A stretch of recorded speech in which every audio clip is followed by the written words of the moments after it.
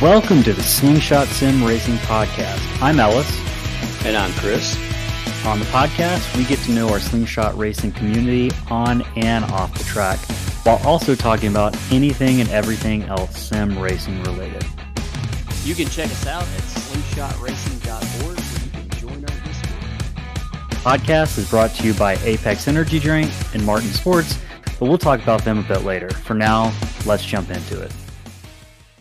All right, it is episode 9, Sunday, January 6th. Chris, been a great weekend, lots of good racing this weekend. We'll talk about that in a little bit. How was your weekend going so far? Going pretty good. Lots of racing on. Championship weekend is always, fun for that. Alabama football last night. Not so a great good. weekend. No, not so good, but hey, Alabama's lost 2 games this year by a grand total of, 4 points. So, it happens. But yeah, it's been a pretty good weekend. How about you? We could have a lot bigger problems, I suppose, right? That's right. It's been a good weekend. I got to watch most of the race today. Still spending some of the weekend convalescing, getting better. I'm sure that hopefully I sound better tonight than I did last week. I'm definitely feeling better. Doctors got me on some steroids amongst other things, so gonna have to go lift some weights after this. Not really, but hit some home runs. Right. So let's talk about that NASCAR race for just a little while. I guess all 3 races. It was a great weekend of racing. I think the Cup race was a little bit less less. Trying to think of the right word here. Less entertaining. I still thought it wasn't the worst race ever, but compared to the truck race and the Xfinity race, it wasn't quite as exciting. Joey Logano ended up winning the championship, and Ross Chastain, I think maybe if he had another 10 or 15 laps, might have been able to run him down, but we'll never know. But what'd you think of the race overall in terms of the quality of racing? I know going into it, a lot of people were kind of skeptical of, and have been skeptical of, Phoenix being the championship race venue. And I think today was kind of, again, evidence as to maybe why we need a rotation for championship races. Yeah, I think that the truck race and the Xfinity race being better than the Cup race is really an indictment on this car on short tracks. I know Phoenix isn't technically a short track, but it drives like one, it races like one, and cars are normally set up with short track packages there. And I think that it just further amplifies the need to make some changes on this car for next year, aero-wise, especially on the short tracks. And I think it would help. I think it would help Phoenix quite a bit. I thought the truck race and the Xfinity race were very entertaining, and the Cup race not so good. And kind of with the aero problem, I think also Penske had a pretty big advantage over the field today, it felt like. I think Ryan Blaney actually had a much faster car than Joey Logano for much of the race. I just think he was doing a lot of taking care of him. I think there was some wingman action going on there towards the end of the race. Yeah, and he was really smart about it. Like, he made it look good, too. He made it look legit. I wasn't listening to his radio or anything, but I'd be willing to bet that, nothing was said. It was just, he was doing a really nice job of, making it look legit. And nothing wrong with that. I don't have any issue with that at all. And I don't either. Yeah, I think that I do agree with you, though. I would like to see a rotation in the championship. I think that Phoenix is a great track from, the infrastructure standpoint, the market that they're in. Since they redid the joint, I'm not crazy about the layout. I prefer old Phoenix 100% over this Phoenix. I'll never be able to accept the dog leg as the front stretch. I just never will. Like you said, the turns are still kind of weird to kind of accept as being 1 and 2 and 3 and 4 versus 3 and 4 and 1 and 2. Yeah, that's the biggest thing for me. Like, I always hear about people. I kind of came into NASCAR in the late 90s after they had done the swap at Darlington.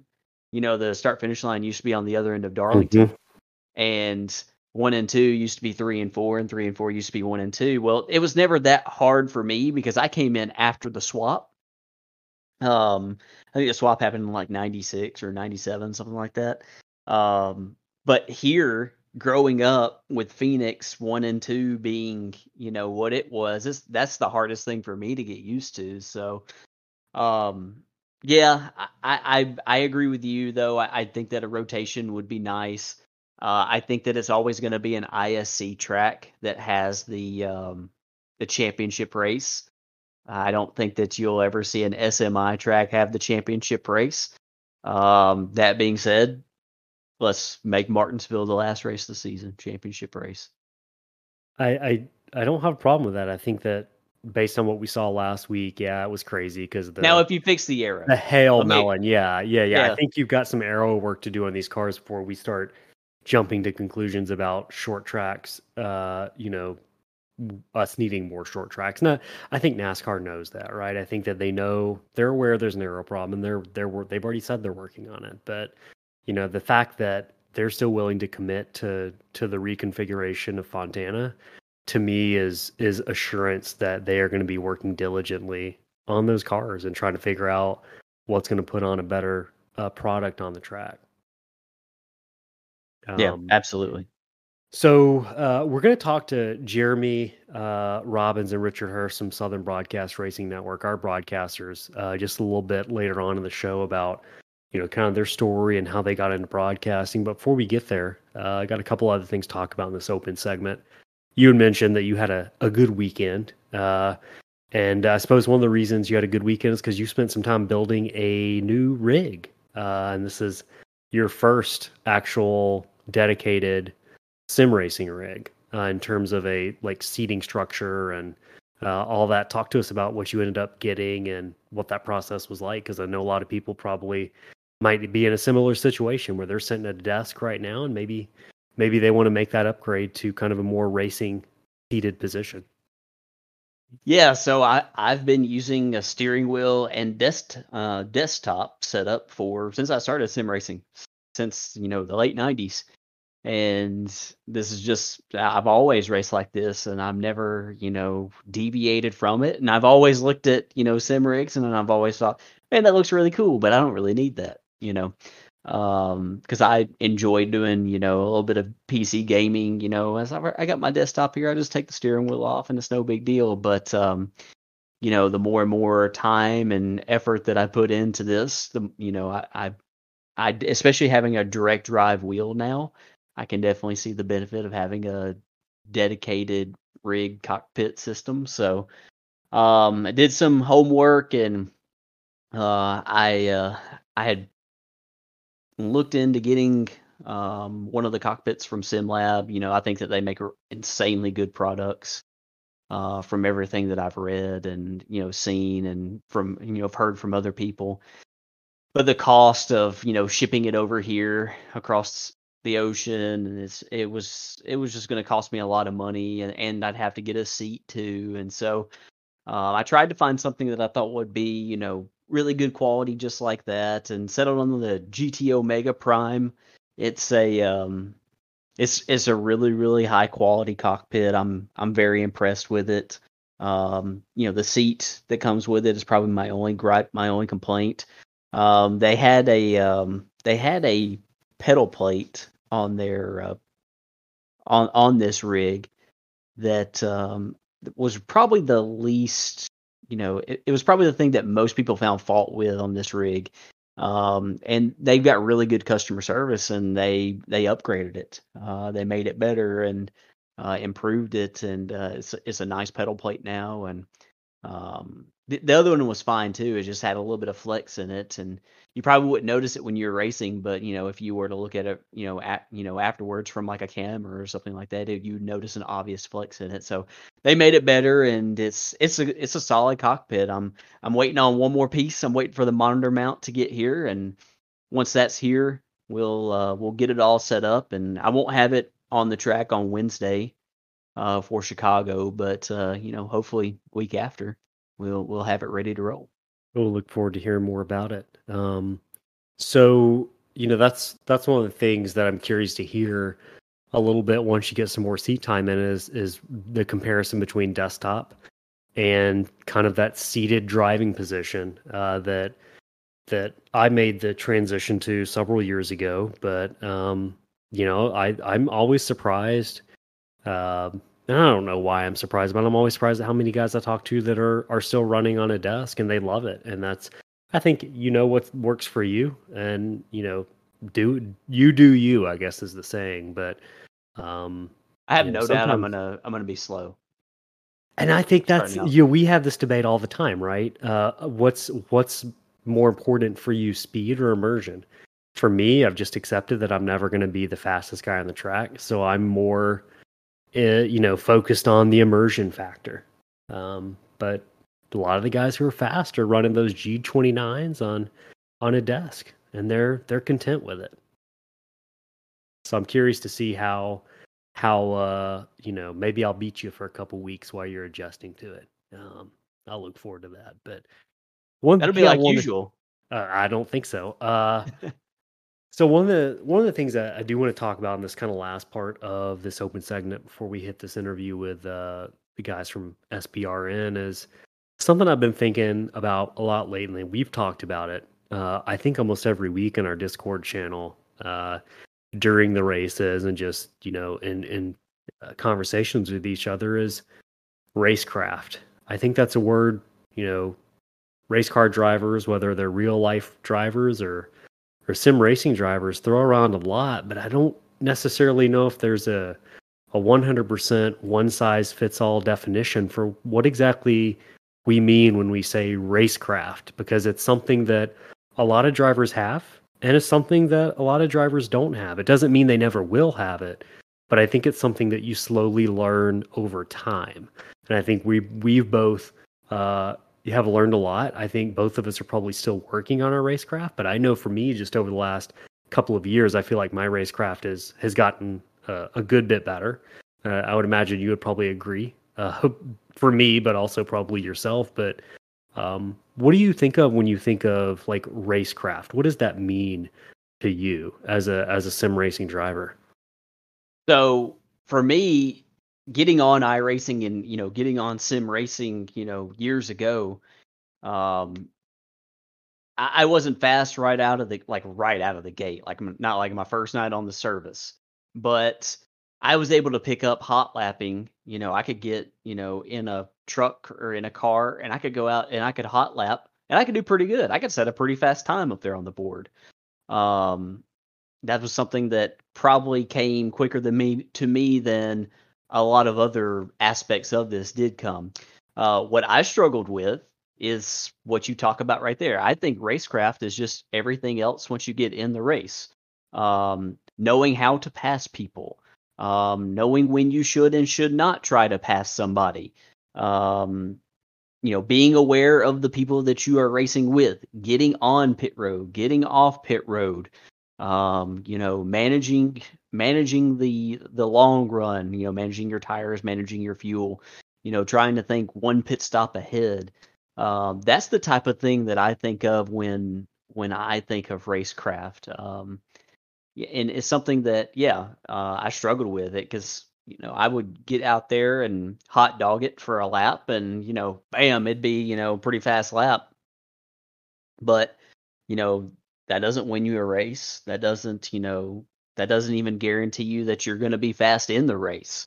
I remember one of the first truck races I did on iRacing.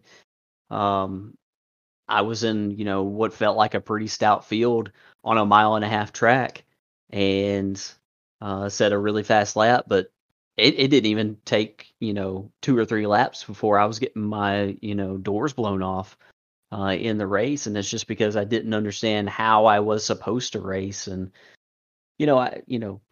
I still struggle with it, today, even this past week at Darlington. I set up, I passed Matt Kuntz in a really bad spot. He was a lap ahead of me, and I was trying to catch a guy that was on my lap up ahead, and he hit the wall, and I tried to make a pass in 1 and 2, and you know how hard it is passing 1 and 2 at Darlington. And he hit the wall on corner exit, and I felt awful about it because that was the wrong decision for me to make. Like I should not have made that decision to pass him in that moment. That was poor racecraft on my part, and luckily it didn't cost him anything. But we never made contact. But me passing him the way that I passed him in the place that I passed him caused him Took to away hit the that wall. line. Yeah. Yeah. At a track like Darlington, I think that sort of idea of racecraft is a bit exacerbated, and there's more emphasis on it because turn one is a spot where a lot can go wrong very quickly, right? It's something I encountered, and I think about it every season when we go into Darlington, no matter what car we're in, is how do you approach one if you're trying to make the pass? Like, I noticed a couple times, you try to show your nose and you kind of get down on someone and you get even with them going into one, and you just hope that they're going to give up that spot because you've got their inside, but not everyone's going to do that. And I think, is that what you're supposed to do? We had this conversation during the race of, when can you pass and when should you allow someone to pass you?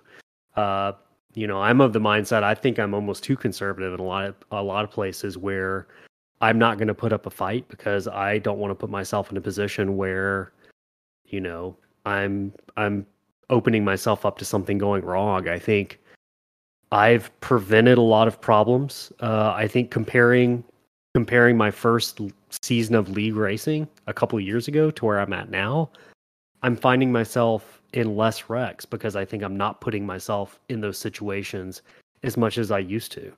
Now that might mean that I'm not running top 5 every race, but what it does mean is I'm finishing races. And I think that's important as you kind of, progress as a driver on iRacing or whatever other sim you're playing, is like knowing that it's about finishing races and having that awareness for who you're racing around. What kind of decisions are they likely to make based on what you've observed in previous races? And I think with league racing, that's a lot easier than running official races on iRacing. Because if you are running official races and you're doing it at the same time every night, you are probably running around a lot of the same guys. I know that's been the case for me and a lot of other people I talk to, but in leagues, you do know, hey, this guy is someone I can trust. I can probably throw it in there a little bit more. Maybe he cuts me a little bit more slack. And then the guys who, doesn't mean they're bad guys. It just means that this guy is more likely to do something that's going to make me uncomfortable, and I don't want to be in that mess.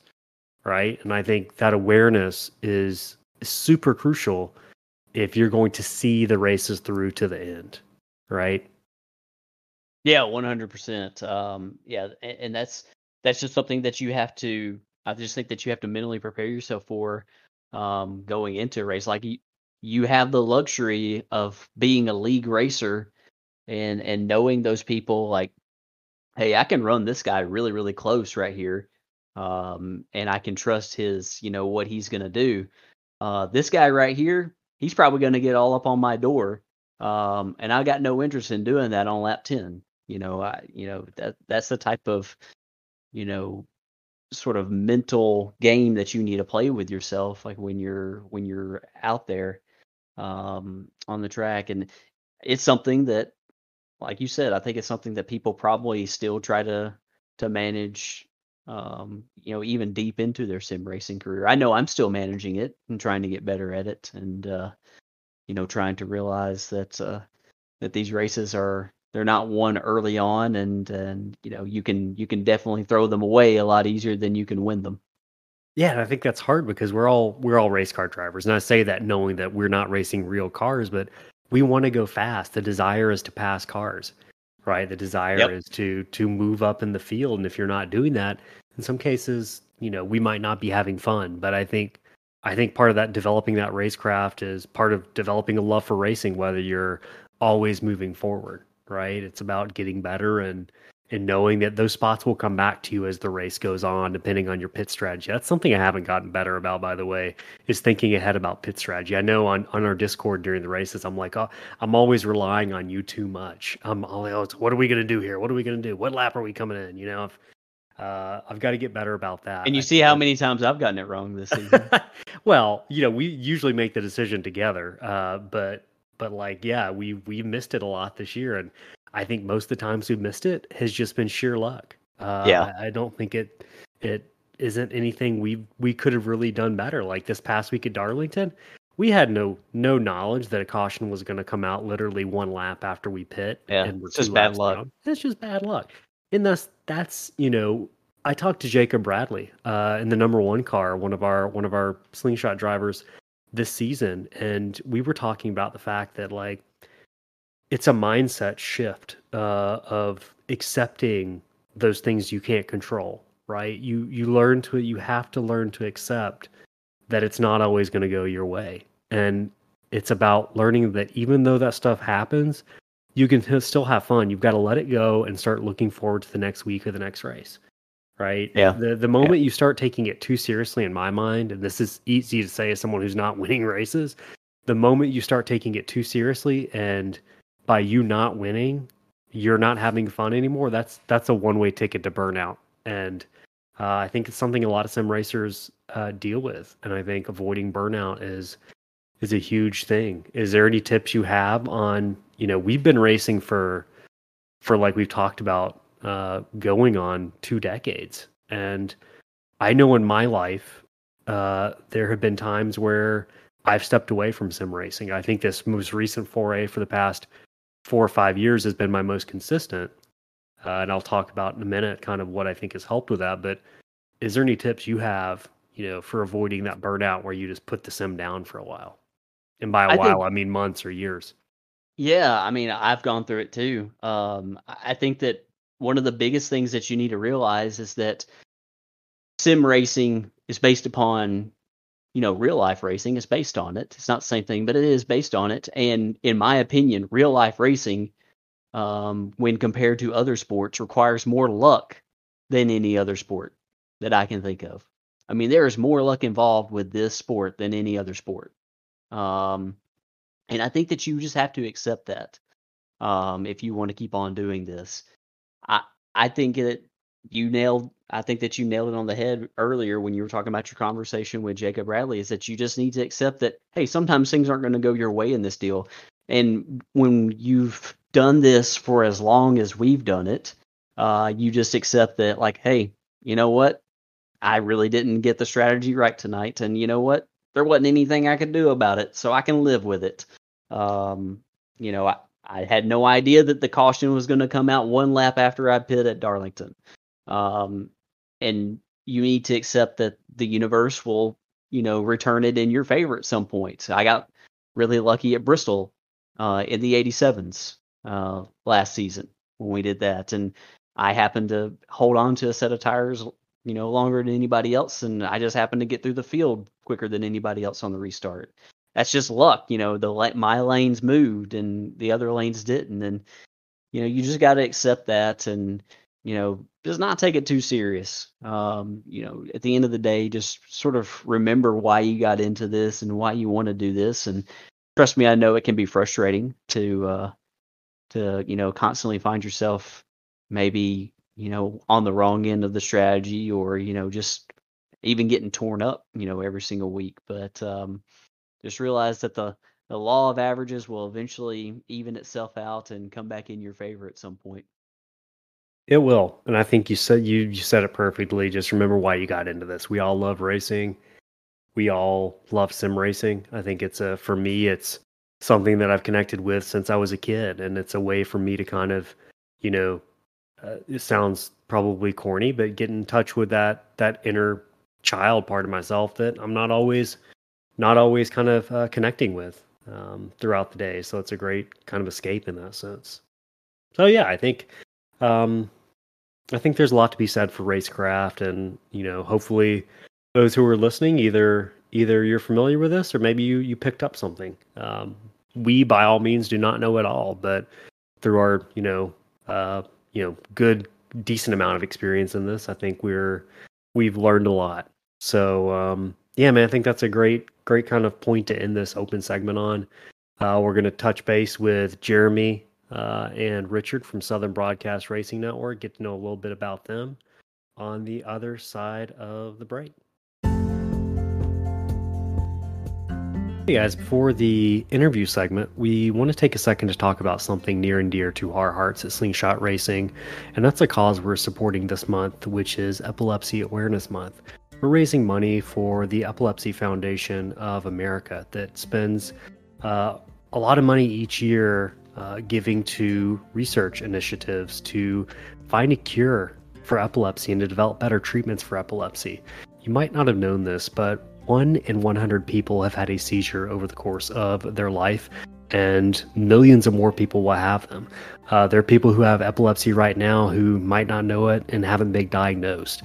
And all of us, Slingshot, if you're listening to this podcast, love driving. And one of the things you might not know about epilepsy is that you lose your legal right to drive for 6 months after you've had a seizure. Until you're 6 months seizure free, you can't drive. My wife, who was diagnosed with epilepsy several years ago after having a near fatal car crash, went 3 years without being able to drive. Some people go their entire lives. So chances are you know someone who has been diagnosed and struggles with epilepsy. And we just ask that you take, any small amount of money you can give and donate it to the Epilepsy Foundation. You can find the link on our Instagram page, our Facebook page. There'll be a link posted in the show notes on how to give. Any small amount helps. And we're grateful for the time you spent listening to this and you'll spend listening after this break. So yeah, help us raise awareness, even if it's just through a simple post or sharing of our post. Anything you can do is appreciated. We, as always, appreciate your listening to this episode, and thanks.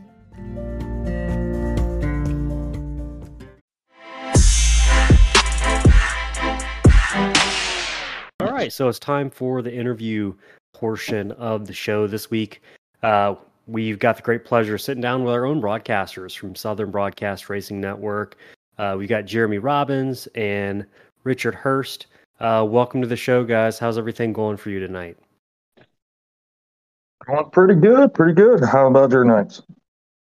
So far, so good. It's been a great night getting to watch the race earlier, even though it maybe didn't end the way I would have liked it to, but still entertaining way to finish the season. So yeah, I guess the first thing I think, while it's kind of fresh in our minds a little bit, is to talk just a little bit. We'll get to you guys and kind of your history and all that shortly, but I'm kind of interested to hear about the Darlington race that we just came off of with Slingshot Racing, with Wesley Pistol winning his first race. What was you guys' kind of thoughts on how that race went and things you noticed and just storylines that you thought are worth mentioning? I'm going to let Jeremy take this one because unfortunately I was not able to make that race, but it's always entertaining to hear Jeremy talk about Wesley Pistol because he always calls him Pistoli. So Jeremy, take it away. Yeah, I do. I've got a bad pronunciation with names, and Richard was on me a lot, correcting his name. Pistol. It's not Pistel or Pisto or Pastel. It's Pistol. But he's been fighting all season. He's been caught up in some pretty wild stuff, and to see him actually get a win, he's fought for it. I mean, he's been up there consistent all season long, but watching the last about 6 laps where him and Justin went at it, and when we was talking with Justin on the interview, Justin was like, I could have had it if I'd have done it harder, but I didn't want to go harder for the fact that I didn't want to wreck both of us. So from that, there's a lot of respect on Justin for being, a good, clean racer, but at the same time on Wesley for patience and pit strategy and defending that line to actually lock down a win for the season. Yeah, I was going back and watching those last 5 laps. To me, was kind of a proud moment as a league owner. And I think Chris probably feels similar in the fact that those two guys raced side by side for several laps and they didn't wreck each other, right? A lot of guys, would have gone under on the inside and run the other guy up into the wall for the win. and that didn't happen. And I think that just speaks to the quality of our drivers who go out there weekly and really show a lot of professionalism and respect for each other on the track. And in most cases, it doesn't always happen, but I think that's bound to be the case with any league. So you think Randy Bechtel's going to get a win before the end of the year? I know you interviewed him. I know he's been getting closer, it seems like. He did really well in our 87 league, but he hasn't maybe been as dominant as I think he might like, or maybe some of us might be used to him seeing him being. So what do you think he's got a shot in these final 4 races? I think he's got a shot. But these next gen cars, they are a different beast. Coming off of the Gen 6 and, y'all are racing the 87s, but this next gen car is just a different beast, especially when you're going to take it to a track that probably nobody has ran before. Coming up this week is going to be the Chicago road course. And that's going to be interesting to see all of the drivers on there, because I don't even think I've purchased it yet. So I don't even know what it's all about. But, I think he's getting these cars figured out. And, we got a couple of good tracks coming up. And I think one of these tracks is going to be, his maiden voyage. He's going to sail away with it. Randy is a great road course racer. Chris, have you run any practice laps at Chicago Street yet? I have turned 0 laps around there, so I'm going to try to hop on there tomorrow and try to turn some laps tomorrow before the practice session on Tuesday night. But we got a few guys that I think, I don't know how many laps that they've turned around Chicago, but we got a few guys that might surprise everybody on Wednesday night this week. Nick DeSears and Matt Kuntz are both really good road racers, and we raced with them in the sister car, Slingshot sister car in the Petite Le Mans, and they were both really fast at Watkins Glen earlier this year. So that they'll definitely be fast, and Aaron was fast at Watkins Glen earlier this year, and Randy was fast at Watkins Glen. So I think it'll be interesting to see how they tackle this street course. Yeah, I think it's where are they not fast? Right? It's been a common theme all season long. Aaron and Justin.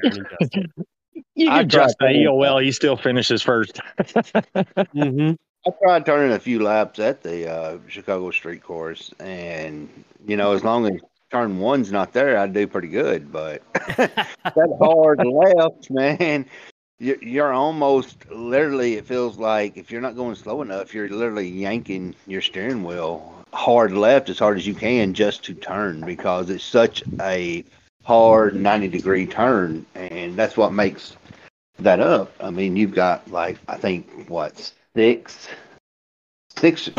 or seven total turns in it. Yeah. It's not a super complex track, right? I think that's it really isn't. The first thing that struck me is I pulled up an overlay with the track map on it, which was helpful for me, and I would recommend if you're ever learning a new road course, having whether it's like a sim hub is what I use, but having that track map overlay pulled up, and I think that was the first thing I noticed was it's not a super complex track. It's a bunch of 90 degrees turns, but speed. I think speed is going to be, Jeremy, you mentioned it. Speed, you can't go too fast, right?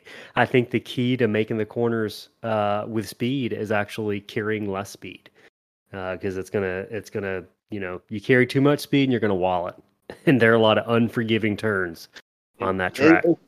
It's like that old saying goes with the tortoise and the hare,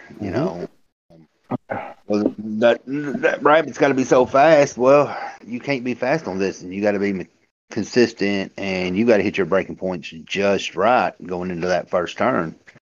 And if you don't, you're straight up going into the wall. And the league, we do professional just like real life, and you have no fast repairs. So I'm seriously hate to say it, I'm going to call that you might see a few going out on that first turn. Oh, I think you're probably 100% correct. I think you're on the money with that one. Before we get to just kind of the history of you guys in Southern Broadcast Racing Network, I do want to ask you what your general perception of the season, how the racing has been, how the tracks have been. What have you enjoyed most so far? the whole shebang. I mean, we done the '87 season, and that was awesome to watch. But seeing everybody, coming to the next gen, we've got new people coming in. We've got Aaron Smith. He's came in and made a statement. Justin's still making the statement. But this whole season, between the mixture of the tracks, you've had the half miles, the miles, and the road courses, and it's been clean professionalism and hard nosed racing. Just straight to the point. I mean, hard nosed, clean racing. Awesome. I definitely have to agree with Jeremy there. The clean racing, the give and take that y'all do. I mean, we broadcast a lot of leagues out there, and y'all pretty much y'all have the most green flag laps out of them all, and the side by side battles, the 3 wide battles at your super speedways. It just overtakes anything that we've seen. As far as the competitiveness and the cleanness of racing that y'all put on. Yeah, man, that's good to hear. Sometimes awesome. It feels like the exact opposite, but I'm glad to see from the kind of outsider's perspective that it we're always hard on ourselves, but I'm glad to hear that it does put on a good show. So thank you for saying that. We'll give you your bribe money later on. Yeah, appreciate that. You can cash that. I seriously, on a side note, not to interrupt the question that was going on, but I seriously would take 5 to 6 racers that's in this league with their cleanliness and their dedication. I would easily put them up against any of the top 10 in the iRacing, E-Cola, or Coca-Cola, the E. coli series, the Cola series, Coca-Cola series, whatever they have, and not worry one bit about them being able to run them to the final lap. I 100% agree. I think we've got some guys who could hold their own in that series, multiple guys. So yeah, it's awesome. I'm glad to hear that we're doing a good job. Let's jump into you guys though specifically. And when did Southern Broadcast Racing Network, what year did you guys start up? Actually formed it in October of 2021. Last year. And go ahead. And it was kind of for me, it was just kind of doing something on the side because I suck when it comes to actual racing. Sim racing, I'm no good at it whatsoever. I get lucky every now and then. But I had a rapport from the Xbox side, and it kind of moved to this side. And I had different leagues like, hey, can you do this? Can you do that? Can you do this? Can you do that? And I'm thinking, I only want to do this, on the side is fun, maybe 1 or 2 nights a week. Well, I'm sitting here like 5, 6 nights a week.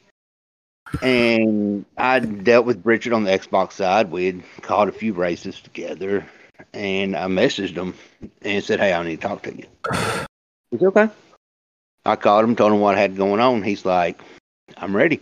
Let's do it. And, it was something to be fun and a hobby on the side, and it's actually turned into nearly a part-time job on my end, which I've kind of stepped back a little bit, but as far as communicating with leagues, making sure everything is lined up, set up, Richard does a lot and helps with it. So honestly, if I didn't have him on my right side trusting anything whatsoever without questioning me, it probably would not be as successful and in the position where we are right now. And I know people might be shocked to hear you and know that your company is named Southern Broadcast Racing Network. But and this is coming from someone from Alabama. But talk to us about where that name came from and kind of your background. I think you are from the South. You're in Tennessee, right? That's rough correct. Rough week for the Volunteers, but what was that just an instant name, or was there what thought went into that?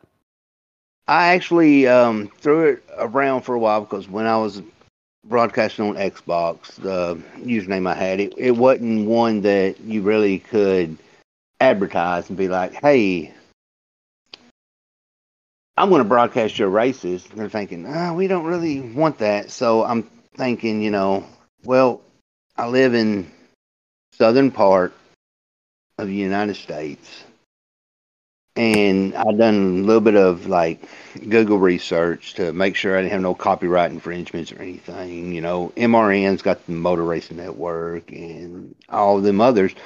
But I searched through it, and you've got a BRN, Broadcasting Racing Network. And I was like, well, you know what? I can be the southern part, but what can I broadcast on? I was like, wait a second. Southern Broadcast, and we're going to deal with racing. And then I'm going to do a network because I want it to go big. And that was when it kind of clicked. I was like, Southern Broadcast Racing Network, SBRN. It's got a quick saying with it if you abbreviate it, but at the same time, you think racing, you think, the southern states, the moonshine, when it started out bootlegging was in eastern southern. So, Southern Broadcast Racing Network, it just kind of all clicked. And I was like, this is what I'm going to go with. And it's kind of stuck, and it's actually slowly getting a reputation out there. That's awesome. Yeah. So go ahead, Chris. Yeah, so I just wanted to follow up on this. You guys talked about coming from sort of the Xbox world, doing racing on there. I'm just curious, how long you guys been sim racing on iRacing? Jeremy brought me into it. Let's see, probably right before October. I bought a little El Cheapo computer off of eBay that got maybe 5 frames per second. We've all been there. Yeah. And then I got tired of that, and he came to me about broadcasting, and I built a computer. Never built a computer before, and got me a good setup now. And yeah, that's how I pretty much started. I started right there just before we started broadcasting. So we started in October. I'd say August. I bought the El Cheapo computer off eBay.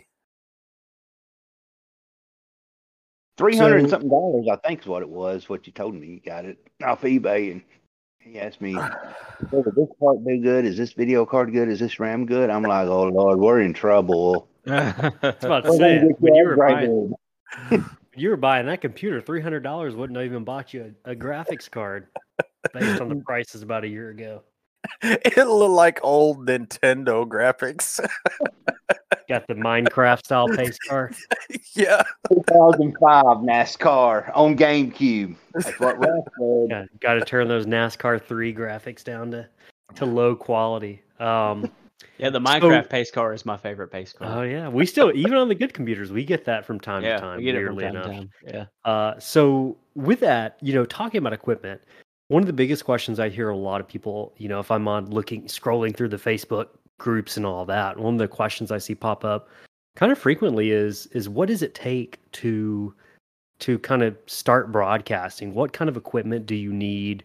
What does that look like? Obviously, the computer, whether it's a $300 computer or much more expensive, what other stuff do you need? What's called all the angles going on there that you guys have to take care of?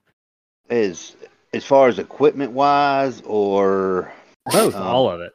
Walk us through kind of, when you're getting things set up for a race, what are you booting up? What are you getting turned on?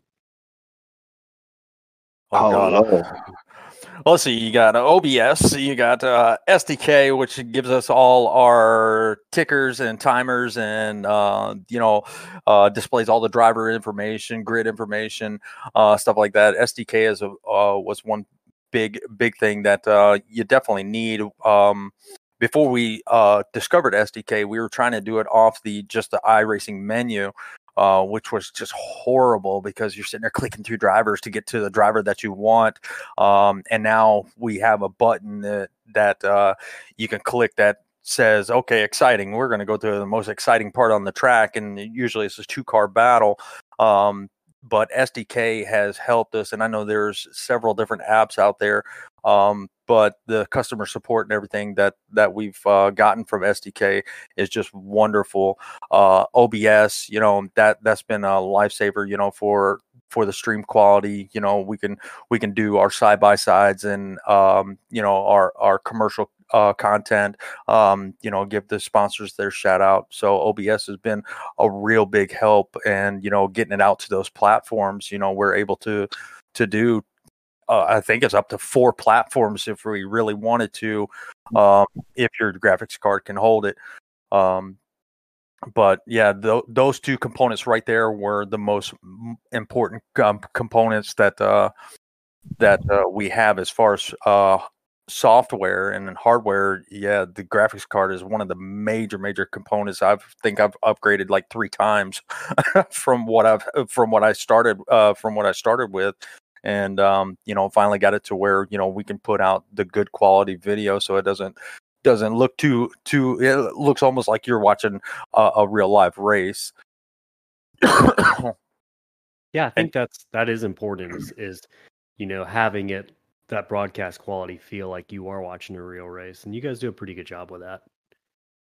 Well, we'll pay you your bribe money later too. Hey, we're even now at this point. A video card is good. I mean, mine's a couple years old, but it's up to date and it can still do what it needs. But the airflow, air circulation inside your CPU, where your video card don't overheat, because when I first got into it, I didn't have enough ventilation, air circulation going through it. My video card puts out so much heat, it would overheat the video card and the processor. So during midstream, it would completely shut down. I would hear game sound, I would hear all the audio, but I have no video because the video card got so hot. So I had to get a bigger case, which was an extra $150 investment, but I had to put extra fans in it because the video card puts out so much heat because it's pushing at such a high level when you're streaming on Facebook and Twitch and YouTube at the same time. It easily will overheat and you have no clue of it. And me and Richard both have run into that, but we've got it fixed over time where we've got ventilation and we don't have the overheat issue. Yeah, I've got an old NVIDIA graphics card from college that paid the price for my lack of awareness of that. Rest in peace. We held a funeral for it and everything. That I think I've had a couple things burn up over time, whether it was a power supply or the computers can be finicky, right? Whether you're using it for broadcasting or racing. I think that's something that is a constant challenge of upgrading your rig. Chris knows all about that. Yeah, I lost a power supply because of that. Not a few years back. Your computer about died during the Petit Le Mans. Petit Le Mans. Yeah. So yeah, it's a constant. It's a work in progress always. I think that's. Go ahead. Internet is a big thing too. Everybody has their Spectrum and Charter or all this and that and the other. I run everything off of Verizon Jetpack with 150 gig data plan. I have 2 of them sitting here, so if one runs out of data, I can hook up the other one. So I have about a 300 gig data plan that I run off of, and all my computer stuff, my whole house runs off of 2 Verizon Jetpacks. Is that works pretty well for you, apparently? Apparently it does, and it was kind of a trial and error thing, hoping that it would work because it worked for the Xbox or whatever on the Xbox days, and never had any problems with it. So I was like, I'm gonna try for iRacing, and so far it has been a lifesaver because without that I would not be able to do what I do. Are you limited in terms of what kind of internet speed you can get if you were using like a cable? Oh man, so when we bought this property, I kind of feel deceived. We lived in town before we bought this property, and we had high speed internet. We had everything that you could think of, and we wanted to buy a house, and we looked, and we were like, oh, this property is perfect. So I started calling around, making sure that we could get internet, this, that, and the other. And they were like, oh yeah. I even checked the website, and it said, oh yeah, we service that area. So they were like, oh, just call us when you're ready to move. As soon as we are getting ready to move in, I call to have my movers connected, and they're like, "Oh, I'm sorry, we don't service that address." I was like, "Oh, you son of a brutal." Here's the worst kicker for him. He actually broadcasted a few races off of HughesNet. But yeah, which I actually did. Was amazing. Could not run anything else. He lived literally like, I'd probably say less than a half a mile between two cable companies, and they both end at poles, and he's kind of stuck in the middle. No man's land. He's just SOL. One day, hopefully, Elon Musk will send down some Starlink dishes or something. I'm on the waiting list. I'm on the waiting list. There you go. I think I'm still on the waiting list for Google Fiber if it ever stretches out here. So challenges. It sounds like the internet's been a challenge. GPUs have been a challenge. And just in terms of broadcasting, right? I think it's something that a lot of people think they can do, but once you kind of get behind the mic and get live on air.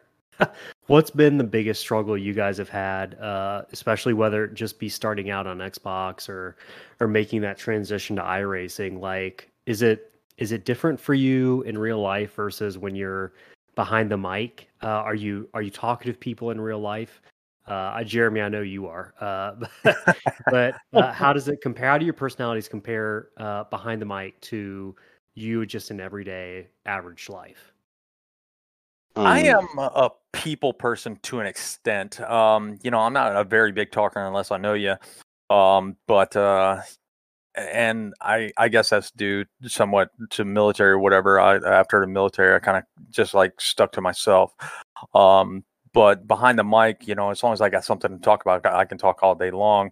The main challenges I have as far as broadcasting goes is name pronunciation, because you got so many different names out there, and it's like, you think that's the way it's pronounced, but it's really not. It can't just always be Chris Smith, right? That's right. It can't be something as simple as Chris Smith. So we got to come up with something slick to that's not his name, but we're going to give him a nickname today. Every once in a while, you might run across a Wesley Pistoli, right? Yeah, Pistoli. What has been the hardest name to pronounce in Slingshot, and your duration with Slingshot Racing? I'm sorry, what was that? What's been the hardest name to pronounce so far that you can think of off the top of your head? It has to be one from Darlington that just joined us last week. I cannot even think of it. I started calling him TM because I was butchering his last name. He came into it. It was his first race, and he actually put up a good showing. I think he was actually finished in top 5. But Tarun came out strong. Yeah. McCurdy? Whatever, but I called him TM throughout the race. I said, you know what? I'm killing this guy's last name. I have not a clue. I'm sitting here like during the broadcast trying to pronounce it. And I'm like, you know what? We're going to call him TM. TM is moving on up to the front. I'm sure if Tarun's listening, he's going to make sure we know how to pronounce it. So hopefully he's with us for some more races. I think Jeremy had McGrongle. He was like, I'm not even going to try it. And that name was rough trying to figure out, because I actually called Richard during the broadcast, and I muted my end. I was like, how the hell do we say his name? He's like, McGrongle. I'm like, McGrangle? McGron. I'm like, McGrongle. He's like, say it faster.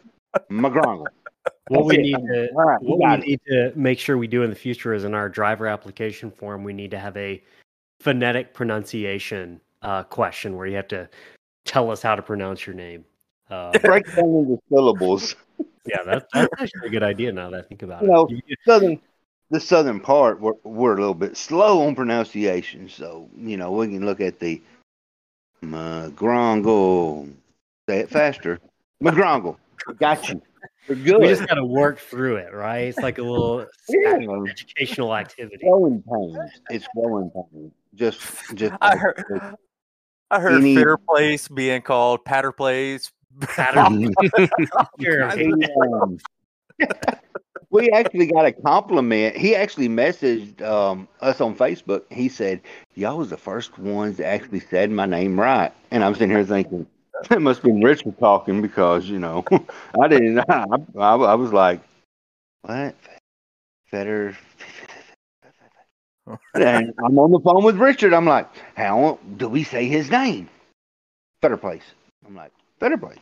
He's like, yep. I was like, got that. He's just going to drive the liquid death. We'll go with that one. If it was me, I would just be saying people's first names. Yeah, just say the first names, and you can usually get by with that. Yeah, so I wanted to kind of ask you guys a little bit about, like, we've sort of touched base on how SBRN started and the challenges that you guys have faced along the way, and what's in the future plans for SBRN? Is there something that you guys haven't done that you really want to do? What's the future look like for SBRN? Well, the future of SBRN is not going to go away as long as we got races, as long as we got leagues coming to us, and we obtain their services. SBRN will always be on the air. Because we enjoy what we do. So hopefully, we have returning leagues coming back to us when their season ends, which I do believe we will have. Coming. We have actually quite a few leagues that are ending very soon that they're going to be re-signing with us. So we're always going to be here. And we're always going to be open to sign up more leagues to do. One thing I would like to do is I want to switch places with a driver, put them in a booth, put me in the car, and let's see how I do. Because it's very fun. It's very fun calling these races, but you want to get out there one of these days and just race with those guys because it looks so fun to do. Which that's what I'm going to actually do on one of the Legend Series, one of their before league races, before the league starts. We're going to put one of the drivers in the commentating booth, and I'm going to get out there and ride around with them and see how they do as far as commentating, see how I do as far as racing. That's an interesting idea. Hey, you can take my seat at Chicago Street Course. I was no. I was going to ask first. Now you can't jump on. Richard can take one car, and Jeremy can take the other. We'll do that. I'll stay in the booth because you know what? I've already seen myself. I've tried turning a couple laps on it, and like I said, I've got a heavy right foot, even in real life. But that left foot wouldn't hit that brake, and turning that hard, almost 180-degree turn. Yeah, Richard, get out there, and you know what? If they ain't in the top 10 in contention, hey, we'll put them in the booth and we'll swap it out. And I promise you, I ain't gonna be in the top 10. Oh no! So my track would be Phoenix.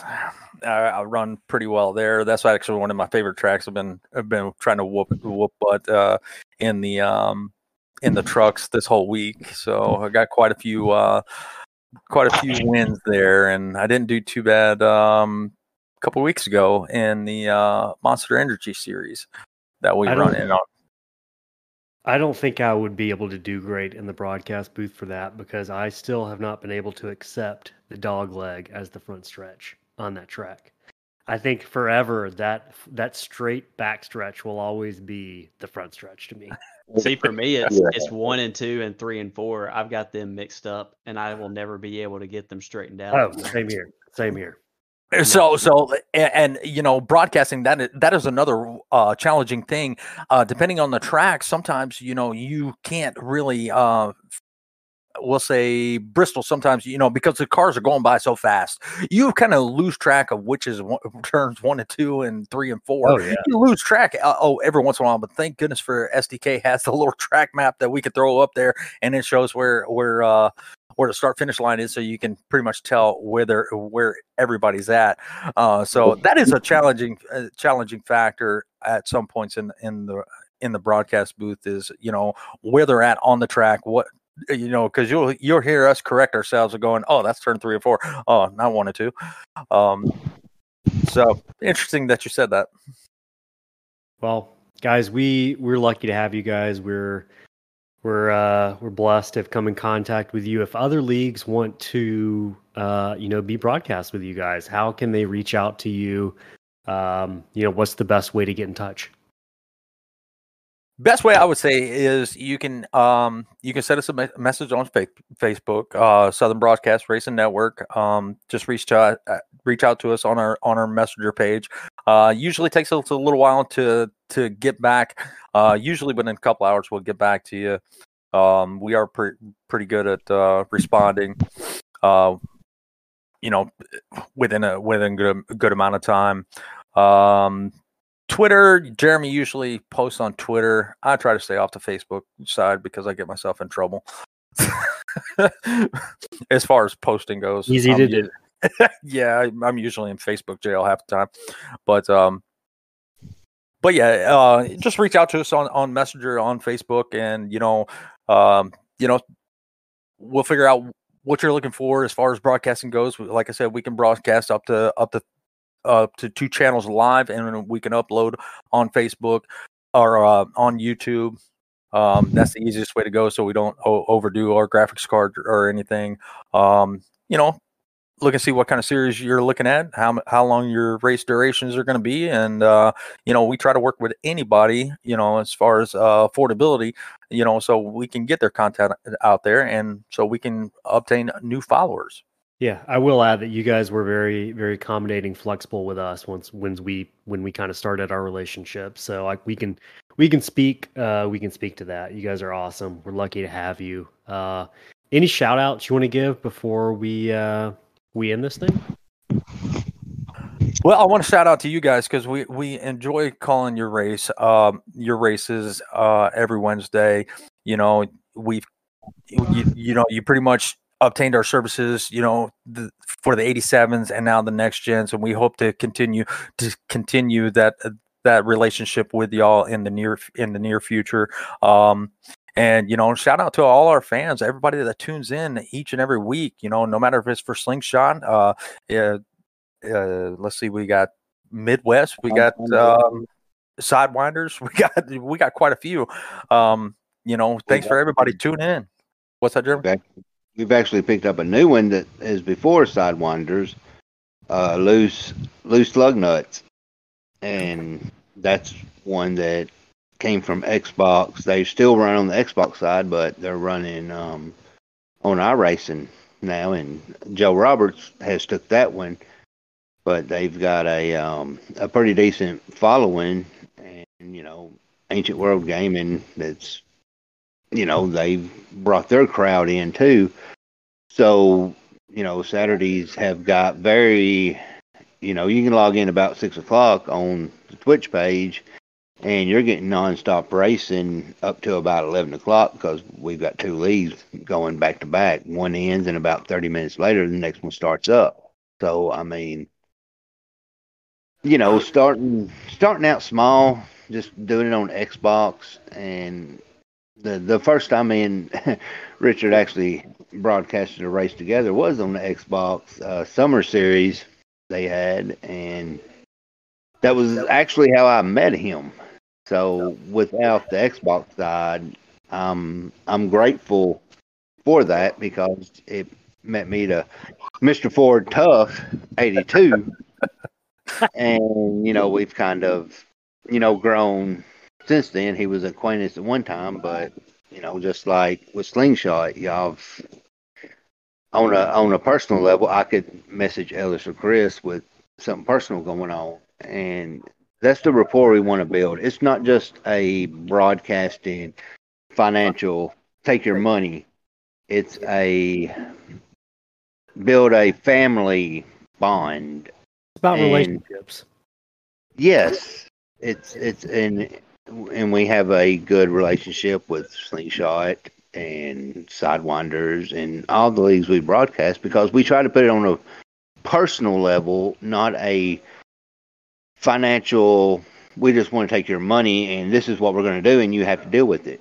You know, we're going to adapt to y'all and the customer and what the fans want and what